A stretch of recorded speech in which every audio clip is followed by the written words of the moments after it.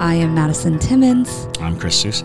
And we're paranormal specialists who live in the most haunted city on earth, Savannah, Georgia. Every day is Halloween in our line of work, so join us as we spin true tales of haunts, murders, and disturbing Savannah history.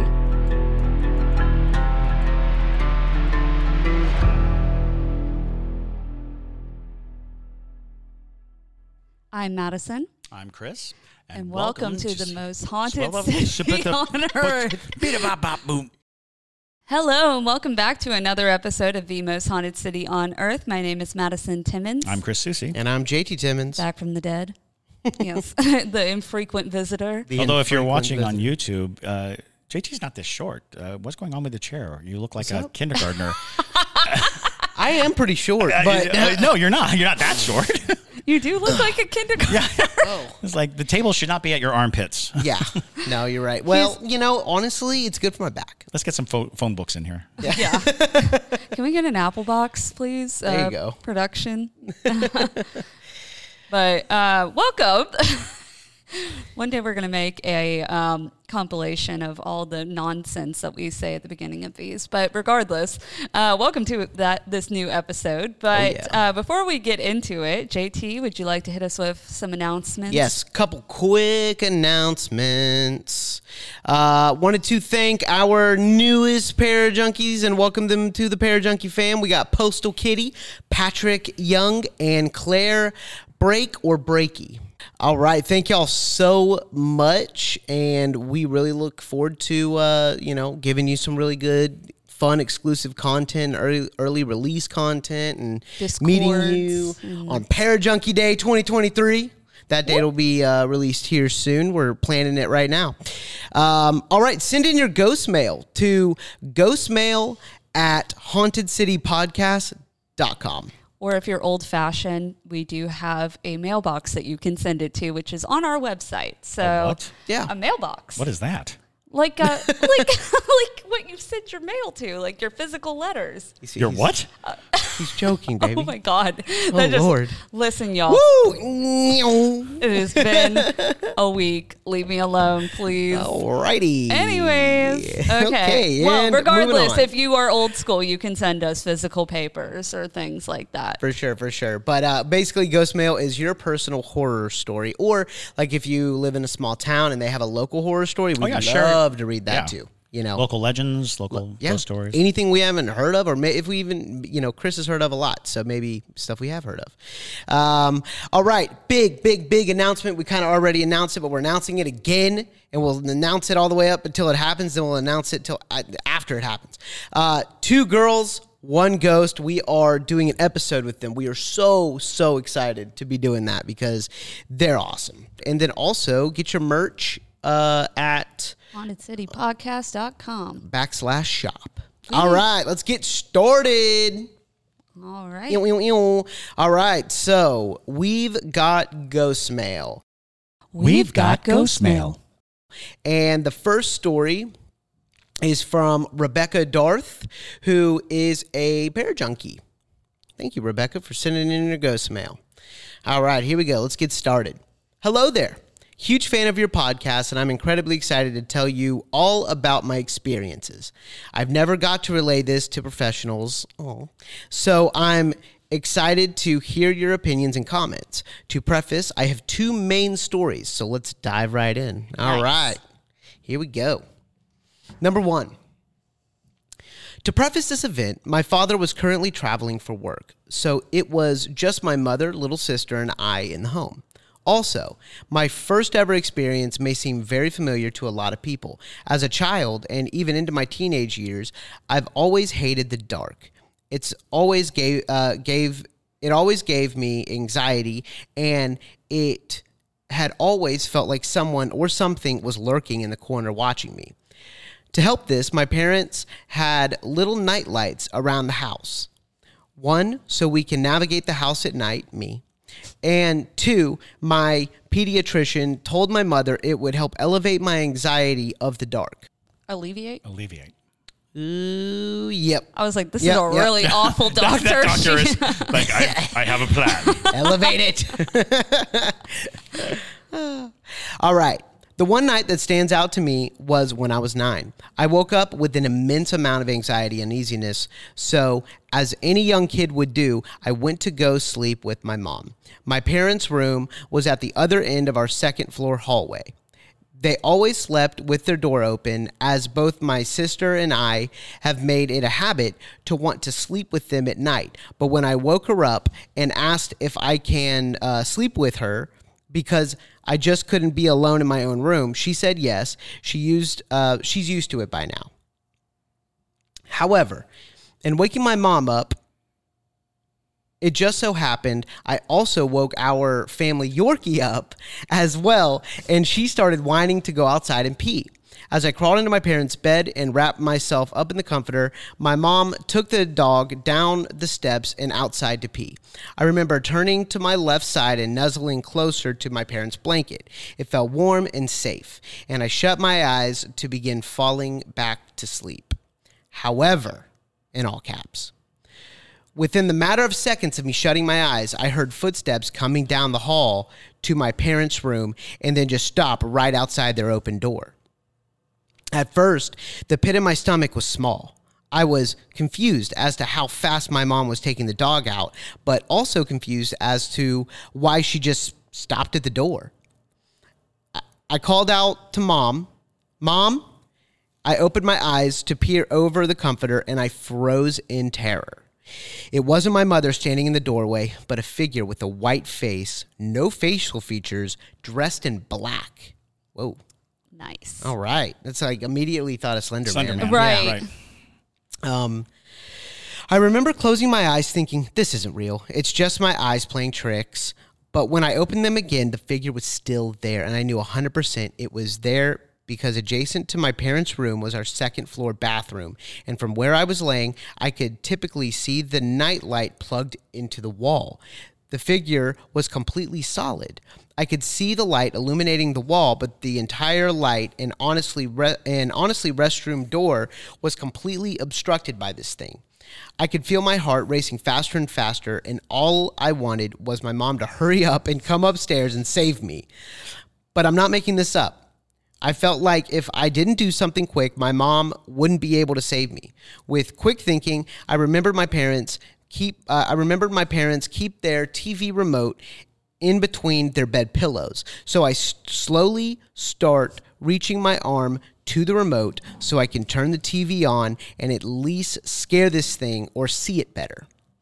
Once I felt the remote and got my hand in position and started clicking the power button, nothing. I remember thinking, okay, in the count of 3, I will quickly sit up and point the remote at the TV and turn it on. Then I counted in my head, 1, 2, 3. I clicked. With one swift movement, I clicked the button and the TV turned on. Light illuminated the room. I whipped my head to see the figure, but it was gone. The feeling of dread and fear subsided with it. Or maybe it was the fact I was running to pure adrenaline, and that was the only thing I could feel. At this point, I heard my mom and dog coming back up the steps.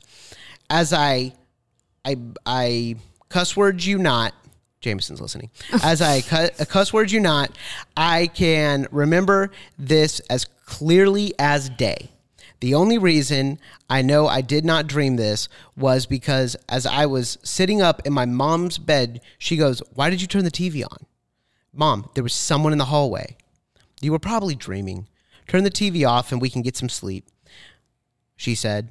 I had to beg her to keep the TV on at night, and from that night on, I slept with my parents until they ended up getting me a TV for my room. And from the time I was 9 till I was about 17, I slept with the TV on because I never wanted to see that thing again. It wasn't until like 15 to 16 when I learned about the Hat Man on the internet. But I honestly don't know if I can classify this figure as the Hat Man since I don't recall it having a hat. So that's the first of 2 stories. I guess we can discuss the first story. Let's do that. Yes. And I just have something super quick to say because I know y'all are going to just dive right into this. But I think Rebecca, that the thing didn't go away. I think it was below your bed. Well, that's just mean. You're just awful. Anyways, so on a serious note, I don't think it's the Hat Man either. Having seen the Hat Man, at least my experience, he didn't have a white face. And yeah, no one has ever suggested that you could tell the complexion. Right. You know, the Hat Man is generally a shadow, like a very, very pronounced shadow with a wide brim hat. Yes. Or with a hat. Of some form. That you can identify, yeah. Yeah. And I think it's just some kind of either low energy entity that's kind of just lurking for reactions. Because a lot of times when you have experiences with low energy beings, they're looking to evoke the most intense reaction they can get out of you, which is usually fear. Because we output a lot of fear or a lot of energy when we're scared. Yes. And so it sounds like it was probably something of that nature. It's interesting because I actually have a fairly similar experience with something not that looked the same, but behaved the same way. Because when I was a kid, like I said, grew up in a haunted house. Y'all know this, but I always was so scared of this weird entity that would show up in my room. It was just gray. It was very gray, and I hated it. It would stare at me all night, and I was so scared of it.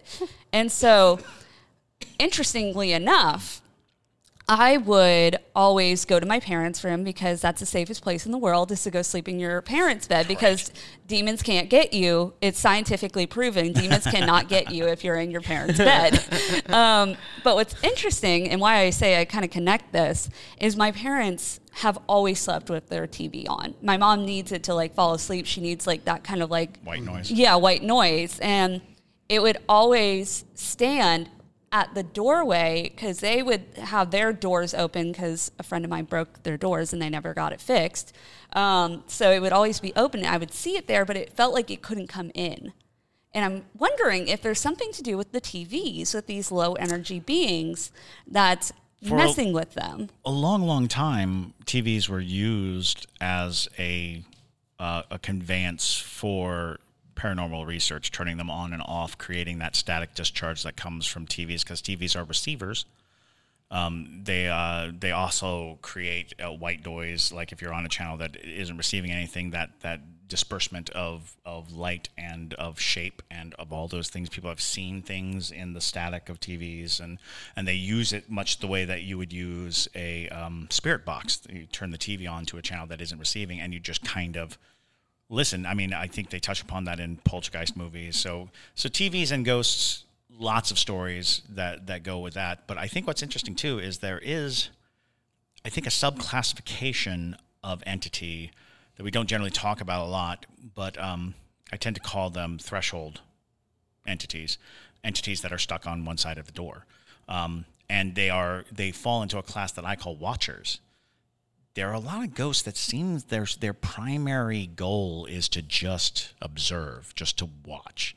And it creates a very uneasy sensation to be watched. Hat Man actually falls into that because a lot of times Hat Man does not interact. He's simply present, and you sense that he is watching you. He's looking at you.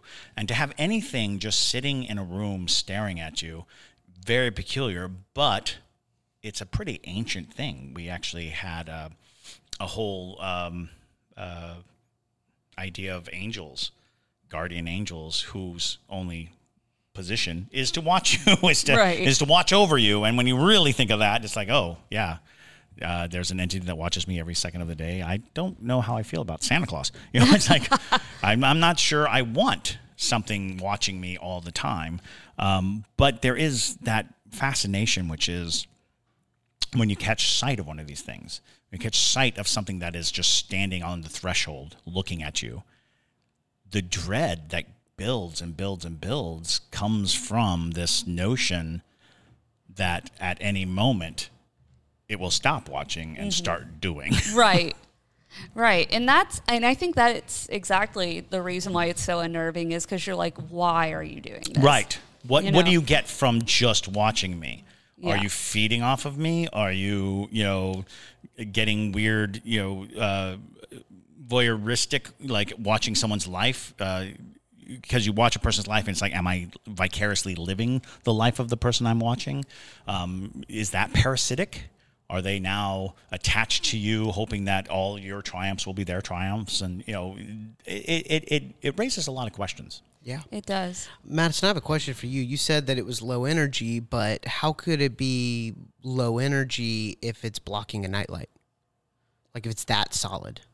I mean, that's getting into the realm of like why certain entities look the way they do. And I feel like it's less to do with their energy levels and just more how they present.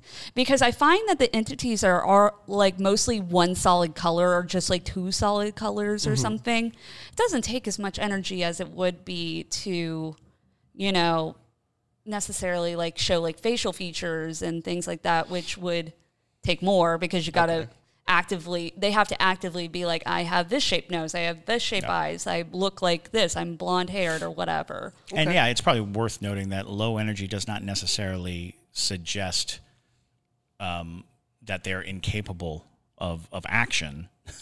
A lot of times what a low energy entity is an entity with a singular purpose, thereby negating all other needs.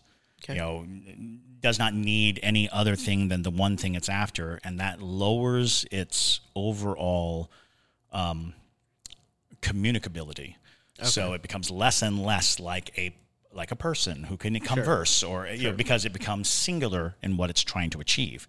And the more singular it is, the less energy it needs because it only wants the one thing.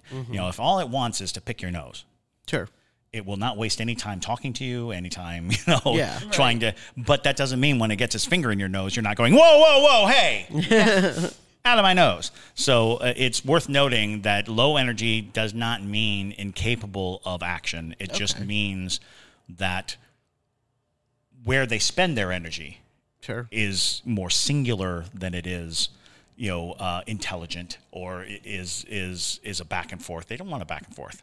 They're like, I'm not giving you nothing, but you're going to give me what I want. I see. Which is why they're dangerous, because to say low energy makes it sound like they're not dangerous or that that they can't affect anything. They can. They're just not interested in what you have to do. They're just not all that interested in the wide, breadth of existence, which is why they can lose their shape. That's why they don't feel the need to present like, a familiar face. And that gives you all those other things. Like when you start talking about demons, sometimes demons go way out of their way to either look like something very nice that you want to be around, or something very horrifying that you don't want to be around. Sure. And it's the difference between an accountant and a theater person. The accountant is doing his accounting. The theater person will put on the whole, rigmarole, hang the lights, put all the makeup on, and the sparkle, and ta-da. But that doesn't mean that if an accountant was standing in your room in the middle of the night, you wouldn't be freaked out by it. Oh, yeah. Absolutely. Right. All right, story number 2. Here we go. This happened back in 2018 when I worked at the Lazy Boy by my house. At this point, I had been working here for well over a year and had a few odd experiences, but things at those times just rode off.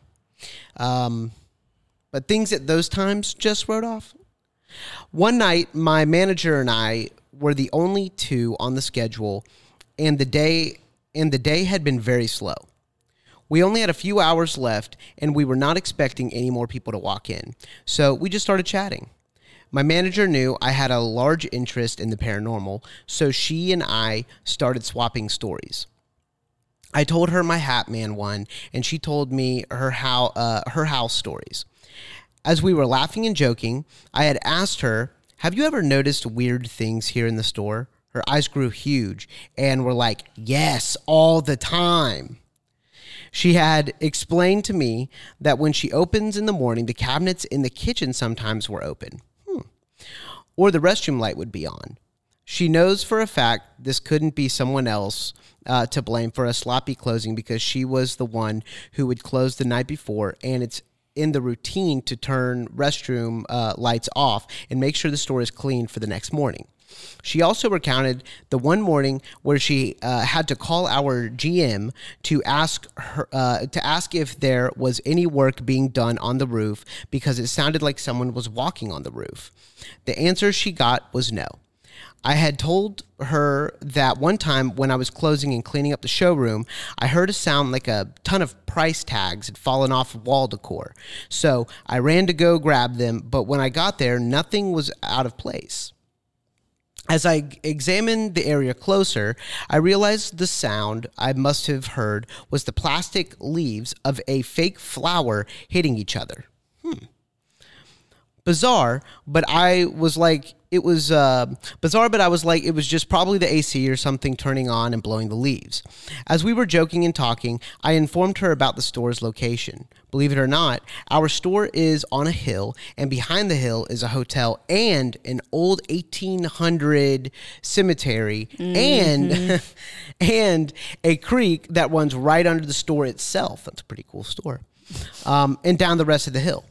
So I was telling her how there are theories that running water amps up spirit activity, and who knows, one of the ghosts at the cemetery could be chilling here at the local lazy boy, relaxing on one of them recliners. That's what I was literally thinking. I was like, yes, the haunted recliner. Reclining ghost.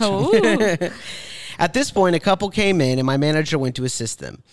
These people were in the store for about 20 minutes, and from where I am standing, I have a full view of my manager and these two people. Also, to lay out the store plan in more detail from where I was standing, the sales floor is in the front.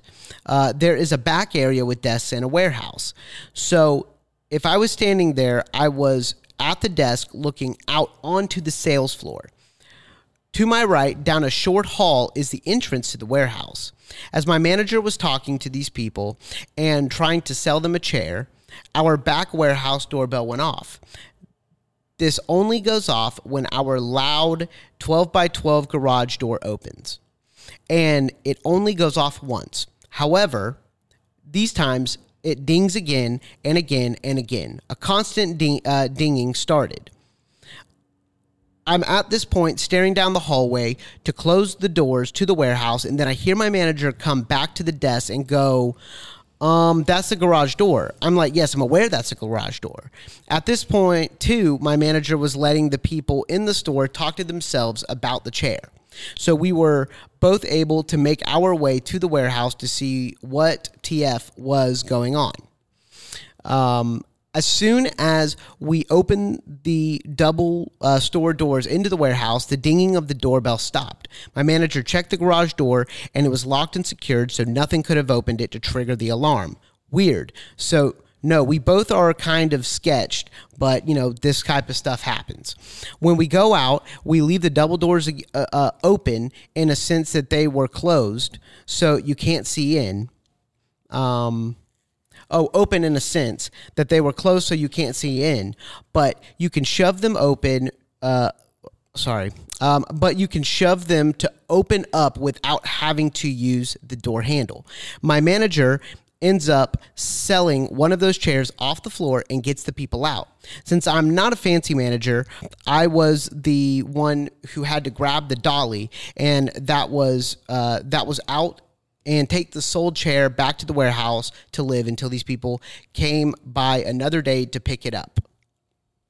I loaded the chair on the dolly and started wheeling it back down the short hallway and to the half-open doors of the warehouse. And as I'm pushing through the doors, a high-pitched scream, what I can only describe, and multiple girls screaming at the top of their lungs, just erupted from the warehouse right at the doors into the store where I was. Respectively,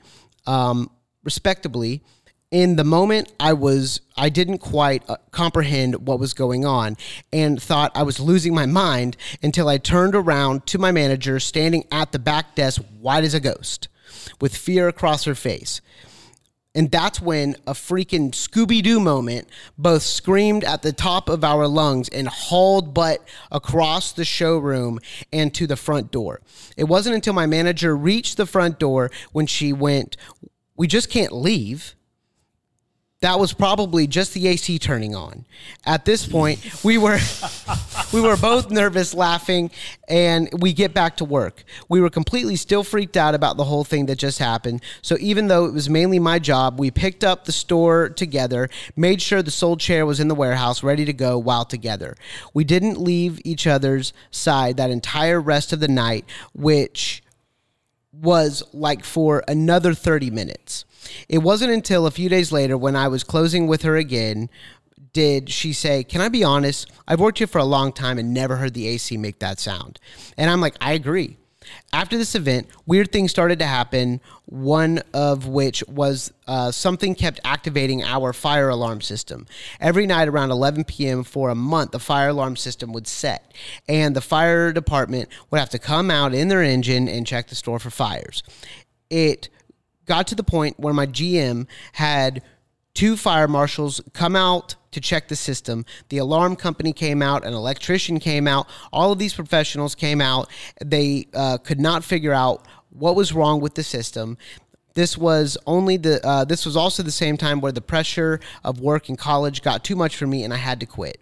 And I can never forget my manager telling me that week when I quit was the first week in a month the fire alarm system didn't go off that night. I honestly think that whatever the spirit was not good and attached itself to me for a while. This was also the time I had to get help for depression and other things. This was also the very last paranormal experience I had to date. Thank you, Becca. Wow. That is the most haunted lazy boy in all of America.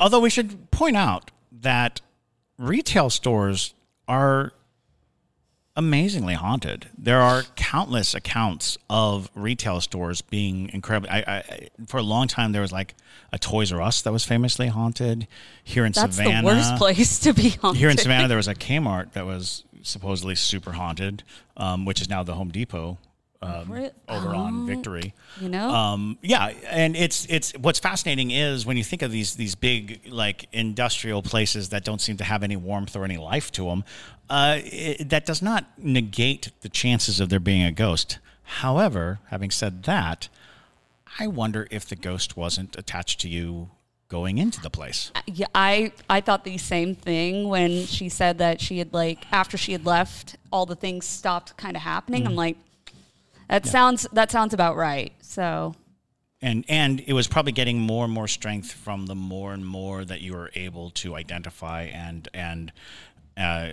experience it. You know, it is definitely, ghosts are a strange phenomenon because once you have enough of an encounter, the door is open in your brain, and those encounters can come again and again and again. And even more intriguingly is you might have gone into that store with a ghost and it found a home. When you left, it didn't need anything more. It may have stayed there. The reason why you're not seeing it anymore is because it attached to the building. But I mean that is a very good possibility, especially given the story of the white faceless entity that you saw when you were young. It could have been that entity. That entity could have been following you around, looking for a place that had the right combination of energy and cemetery nearby, water, flowing under. Flowing water is a big part of a lot of supernatural beliefs. If you are above flowing water, you have the drumming of spiritual energy is very high, so much so that old cultures used to pray to the gods of flowing water not to kill them, and when they built bridges over them, there was a lot going on that you can kind of suggest. The lazy boy was positioned in such a perfect place to be like a lightning rod for supernatural occurrence. And it gave it a comfortable place to rest. And it's like kicking its feet up, like, oh yeah. And it's like, I got the river, I got the cemetery, and I got this here recliner, and that's all I need. Why is it a hillbilly? Why? I don't know. Why is it a hillbilly ghost? I don't know, but that's just what came to my mind personally. I'm just picturing the white faceless ghost with this thick accent. You know, he's like, I'm gonna smoke me a cigar, kick my feet up, and let the river flow. See, in my head, I had a totally different voice. I think I thought he was British.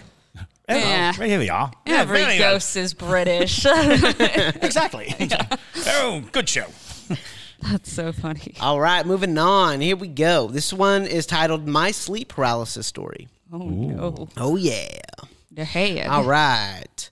Hello, my name is Gerard. It's okay if you mispronounce it, LOL. I'm a fan of the show. You guys showed up on my For You page a while ago on TikTok. I love the show. Keep up the good work. Thanks, Gerard. So, about my sleep paralysis story. I remember one night sleeping at my mom's house on the second floor one winter night. It had to be like around 2 or 3 o'clock in the morning. Anyway, I always sleep with the door locked. It's just a thing that I do for my anxiety. The door must be locked. The house isn't haunted or anything, but that's just how I am. So as I was about to go into the REM stage of my sleep, the door opened like a jar of the way. I remember this sort of black mass coming into the room. First, it was like a mist. Then it took form in a matter of seconds. It had a human shape, but not fully based off of its features. But I knew that it was trying to become human. It slowly crawled to me with one face. Then it changed its face again and again until it got right up to my face and changed into my sister's face. I was able to break free from the paralysis by clutching my fist. When I fully awakened, I looked at the door and it was still closed and locked. Might I add that I do have a sense for when things feel off or weird around me. At times I can feel people's energy, or at times if I'm in a certain section of the house or building that feels off, I won't even bother to walk in that direction unless I tell myself it's okay, it's just a long dark hallway. I have many stories like this and dreams also. Much love. You got a hag on you. Yeah. We actually just talked about the effort to look like things, and what can willfully change its appearance, because there's a big difference between something that is using your perception to form its form. That is not something that it's necessarily voluntarily doing. You are applying your living psychic energy to a mass, and it becomes what it is. When you say that it was changing its form, when it's changing its shape, that sounds like it was looking for a form that you would find acceptable, that you would not, that you wouldn't fight, I guess, because it landed on family, and that is in classic storytelling. I mean, again, if you wanted to pull from the Fae, from the concept of glamour, the true glamour, which is to make a person believe they're seeing something that they're not. Which was the term of glamour, and it was the magic of the Fae to, glam your eyes, to make you so that you couldn't tell the threat that was coming. That sounds like an entity that could have been out for damage. Whenever you hear that, because also starting in a mist form and turning into a solid form, not normal of the mist that you usually encounter in supernatural instances. Sure. The mist that you usually encounter in those instances are just energy that had been dissipated to the point at which it has no form. Mist usually can't reconfigure itself back because it had diminished so much that it has no consciousness. It doesn't exist. Like when you come across, when you're on a ghost hunt and you see a mist or what seems almost like an unnatural fog, you're usually just dealing with the fact that, this place is charged paranormally. But this mist generally, and sometimes it'll swirl, change patterns, and do all this stuff.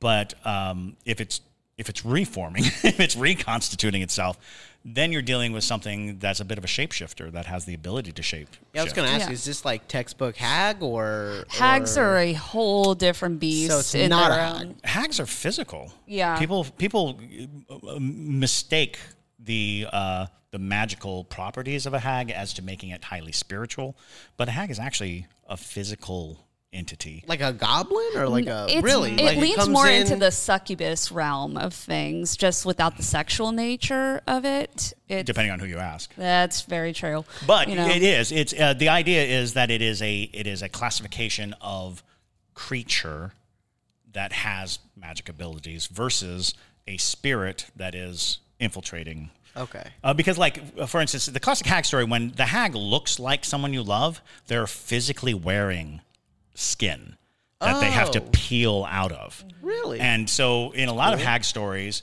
people will wake up to see the skin of their loved one in a pile in the room.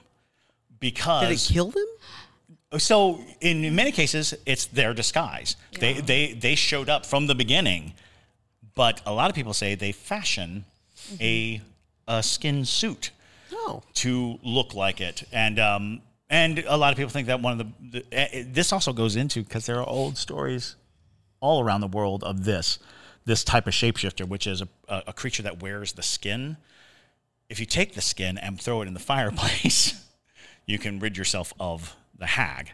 But in some instances, it's a backfire. If you do that, then the hag will kill you instantly. It won't bother to feed on you. It'll just kill you and then take your skin and go around looking like you. The hag also has it uses that as mostly like a tactic to show dominance, truly, because there have also been people who have said that they hang it on your front door to say like they've claimed you. Oh yeah, sure. Because what the hag kind of is believed is that it's somebody can be generational. It's also somebody in your community usually. So not necessarily, it doesn't have to be a family member, but it could be just somebody like, oh, I know her. I've seen her at Publix or whatever, you know, and she shows up, because usually most people have said that they watch them peel the skin off and then they come out of it. Okay. This sounds more like a non-human entity that's looking to, you know, do whatever its bidding is. Sure. Versus, especially moving in an inky mist. The inky mist kind of gives it away. Well, you know, anytime something is trying to figure out what looks the most human, that's like a dead ringer of something that was never human to begin with. That's why a lot of times when you see like imagery of demons who are portraying themselves as humans or things like that, there's usually something off. Yeah. You know, like the classic is the one cloven foot. You know, the demon of the highest order can look very human, but the reserve, you look down at the foot and see if one of the feet isn't like clubbed or, you know, in some way cloven, because they can't get it completely right. It's the Plat Eye is an example of that, because in the Low Country there's a creature called the Plat Eye, which attempts to look human but doesn't get it quite right. And the most common not right is one eye instead of two, and sometimes it's two mouths instead of one, and sometimes it's like this.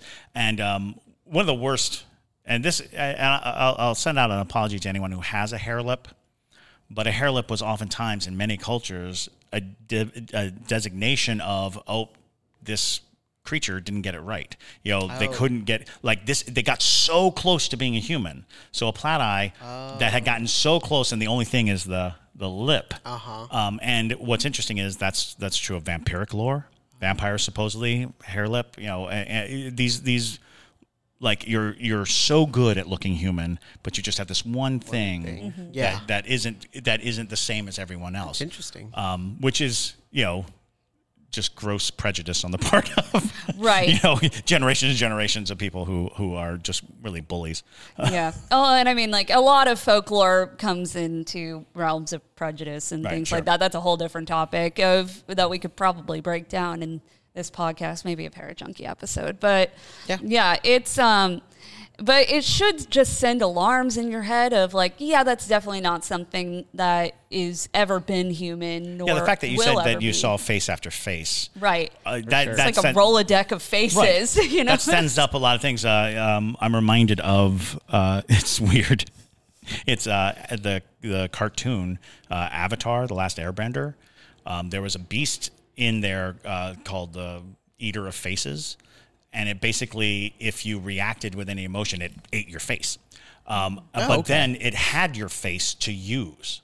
So like it would appear with the face of someone you loved.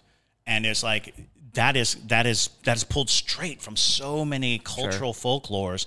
The wolf in sheep's clothing, the concept that evil will try to take this pleasing form, and it'll try to get as close to you as possible. So even the hag stories are oftentimes your loved one, your husband, your wife, is a hag. Is this entity that is disguising itself as what you love in order to get close enough to you to feed off of your life or to kill you. So yeah. Or even with succubuses, like we in a couple episodes ago, where somebody had sent in their succubus story, it took form as his high school crush or whatever. You know, they do that to get to you because it'll make you less uncomfortable. But in theory, I'm like, you know, that would make me more uncomfortable to be like, you just randomly appeared in my room and this is a... But of course, that's also... They're not masters of human psyche. That is true. You know, you think of them more like insects. Yeah. You know, they're. I am going to look like a leaf, and you won't eat me. And so it's like looking at you like, this. What do you like? You like this? No, you like this. So what about this? Can I kiss you now? It's like, no, you can't kiss me now. It's like AI. It's like it just barely gets... Just a little off. It's like, why are there 10 fingers on your face? I was like, no reason. No reason. Hold my hand. No, get away from me. So really... you know, succubus type creatures are just the original AI generators. Right. Almost human. Almost human. That'll be the title of this episode. Almost human. All right. So we have our third story from Alexandra Machado. And this is called Cryptic Crypt Experience. Ooh. That is... I know, right? I'd buy tickets to that. Welcome to the Cryptic Crypt. Cryptic Crypt. All Could right. be a cryptid crypt. Hey, Madison, Chris, and JT.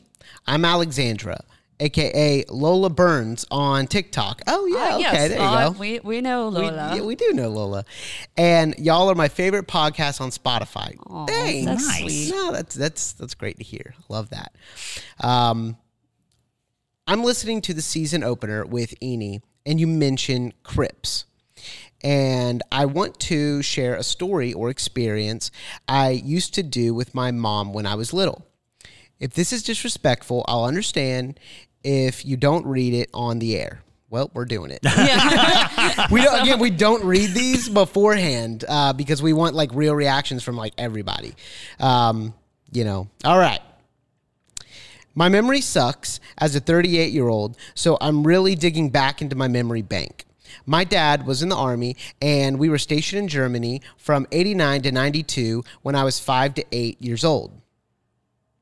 I was homeschooled, and my mother and I used to go on walks, and one time we ventured into the cemetery with crypts. And we would walk around, and they had little slits in the crypts where you could peek inside. Oh, that's cool. Oh, yeah. I think I actually know this cemetery. Oh, really? Yeah. Like, is that Or just it might unlocked a German memory? Well, I was going to say, it might be normal for all of Germany, but there was a cemetery that we went to in Grafenwehr, I think. That was like, anyway, I'm sorry. Didn't mean to interrupt. No, it's all good. No Send worries. us an update if that is the correct cemetery, though. So, I would be peeking inside as a 6-year-old trying to see skulls and bones, naturally. Absolutely. I think my imagination was dreaming up that the bones were from vampires that got in the sun and turned into bones and dust and were placed in the crypt. I was and still am obsessed with vampires, but I don't go into cemeteries and peek into crypts. I was just a wildly imaginative kid, and my mom let me pretend. Anyway, thank you so much for this podcast. I'm so happy to be a parajunkie, and I've been to Savannah once last year, and I love that town. I hope to return, not evacuating from a hurricane, and meet y'all and go on a tour. Absolutely, we'd love to have you. Thanks for reading, and if you don't use this because it's disrespectful, I totally understand. Well, we used it. Stay spooky. It's not disrespectful, if it's there. I mean, you can look into something. It's different if you're, like actively causing harm to the crypt, but, And, it's interesting because if I'm not mistaken, and I was I want to say 7 or 8 years old, we went to a cemetery, and I don't know if it's the same cemetery, but there were cemeteries that had some of them had doors that had like slots on them, and some of them literally had just almost like windows into them. And I think that there was a time when false burial was so big, where people were deemed to be dead, but then later it was a coma of some type and they woke up. And I think that might have led to the practice of allowing for, if you wake up in a crypt, Right. have a way to communicate that you're alive. Like the bell. Yeah, it's the same like the concept. dead ringer, like the bell. That concept of extending the wake. Yeah. Because the wake, the practice of observing a wake is, for the very reason of the word, so often where people pronounced dead, but they weren't dead, and so you let their bodies lie, oftentimes on the dining room table. Yes. Waiting to see if perhaps they were misdiagnosed as On the dead. dining room table? Yeah. Yeah, in people's homes. If you go to the Davenport house, they usually have a baby coffin out, and that is why, because especially in the Victorian era, it was very common. They actually had these special, they kind of look like wicker, the giant placemats that you would put on your table, so you could then put the coffin on top of that without ruining your dining room table. Yeah, it was like a 2-week affair usually if somebody died. That's you wild. know, because pretty much how it would go is like they're pronounced dead, and if you died in between like biweekly periodicals, somebody had to go out with handwritten letters to go notify everybody that you died. So that takes time to begin with. So You guys just like read this stuff? Like, how do you learn I was a this? ghost tour guide. I Well, still I know, am. but- So well, you got to know these you guys are things. just- There also wild comes a with it. point at which the questions arise. What is awake? Why do you call it awake? And it's like, oh, literally. Literally. There's a chance this dead person might wake up. There is a chance that That's why? Mm-hmm. Yeah. What? Yeah. Yeah. yeah. And Whoa. I mean, we transferred it to be like a party now, but there was a time when a wake included the body. The body was at the wake. Bruh. Now people think of it as, a dinner with a toast, Right. but but it was indeed to allow for that time. And certain cultures, because of where they were, they would bury very quickly. You had to bury them within a certain amount of time. And people say, well, that's a spiritual answer. It's like, it's not really a spiritual answer.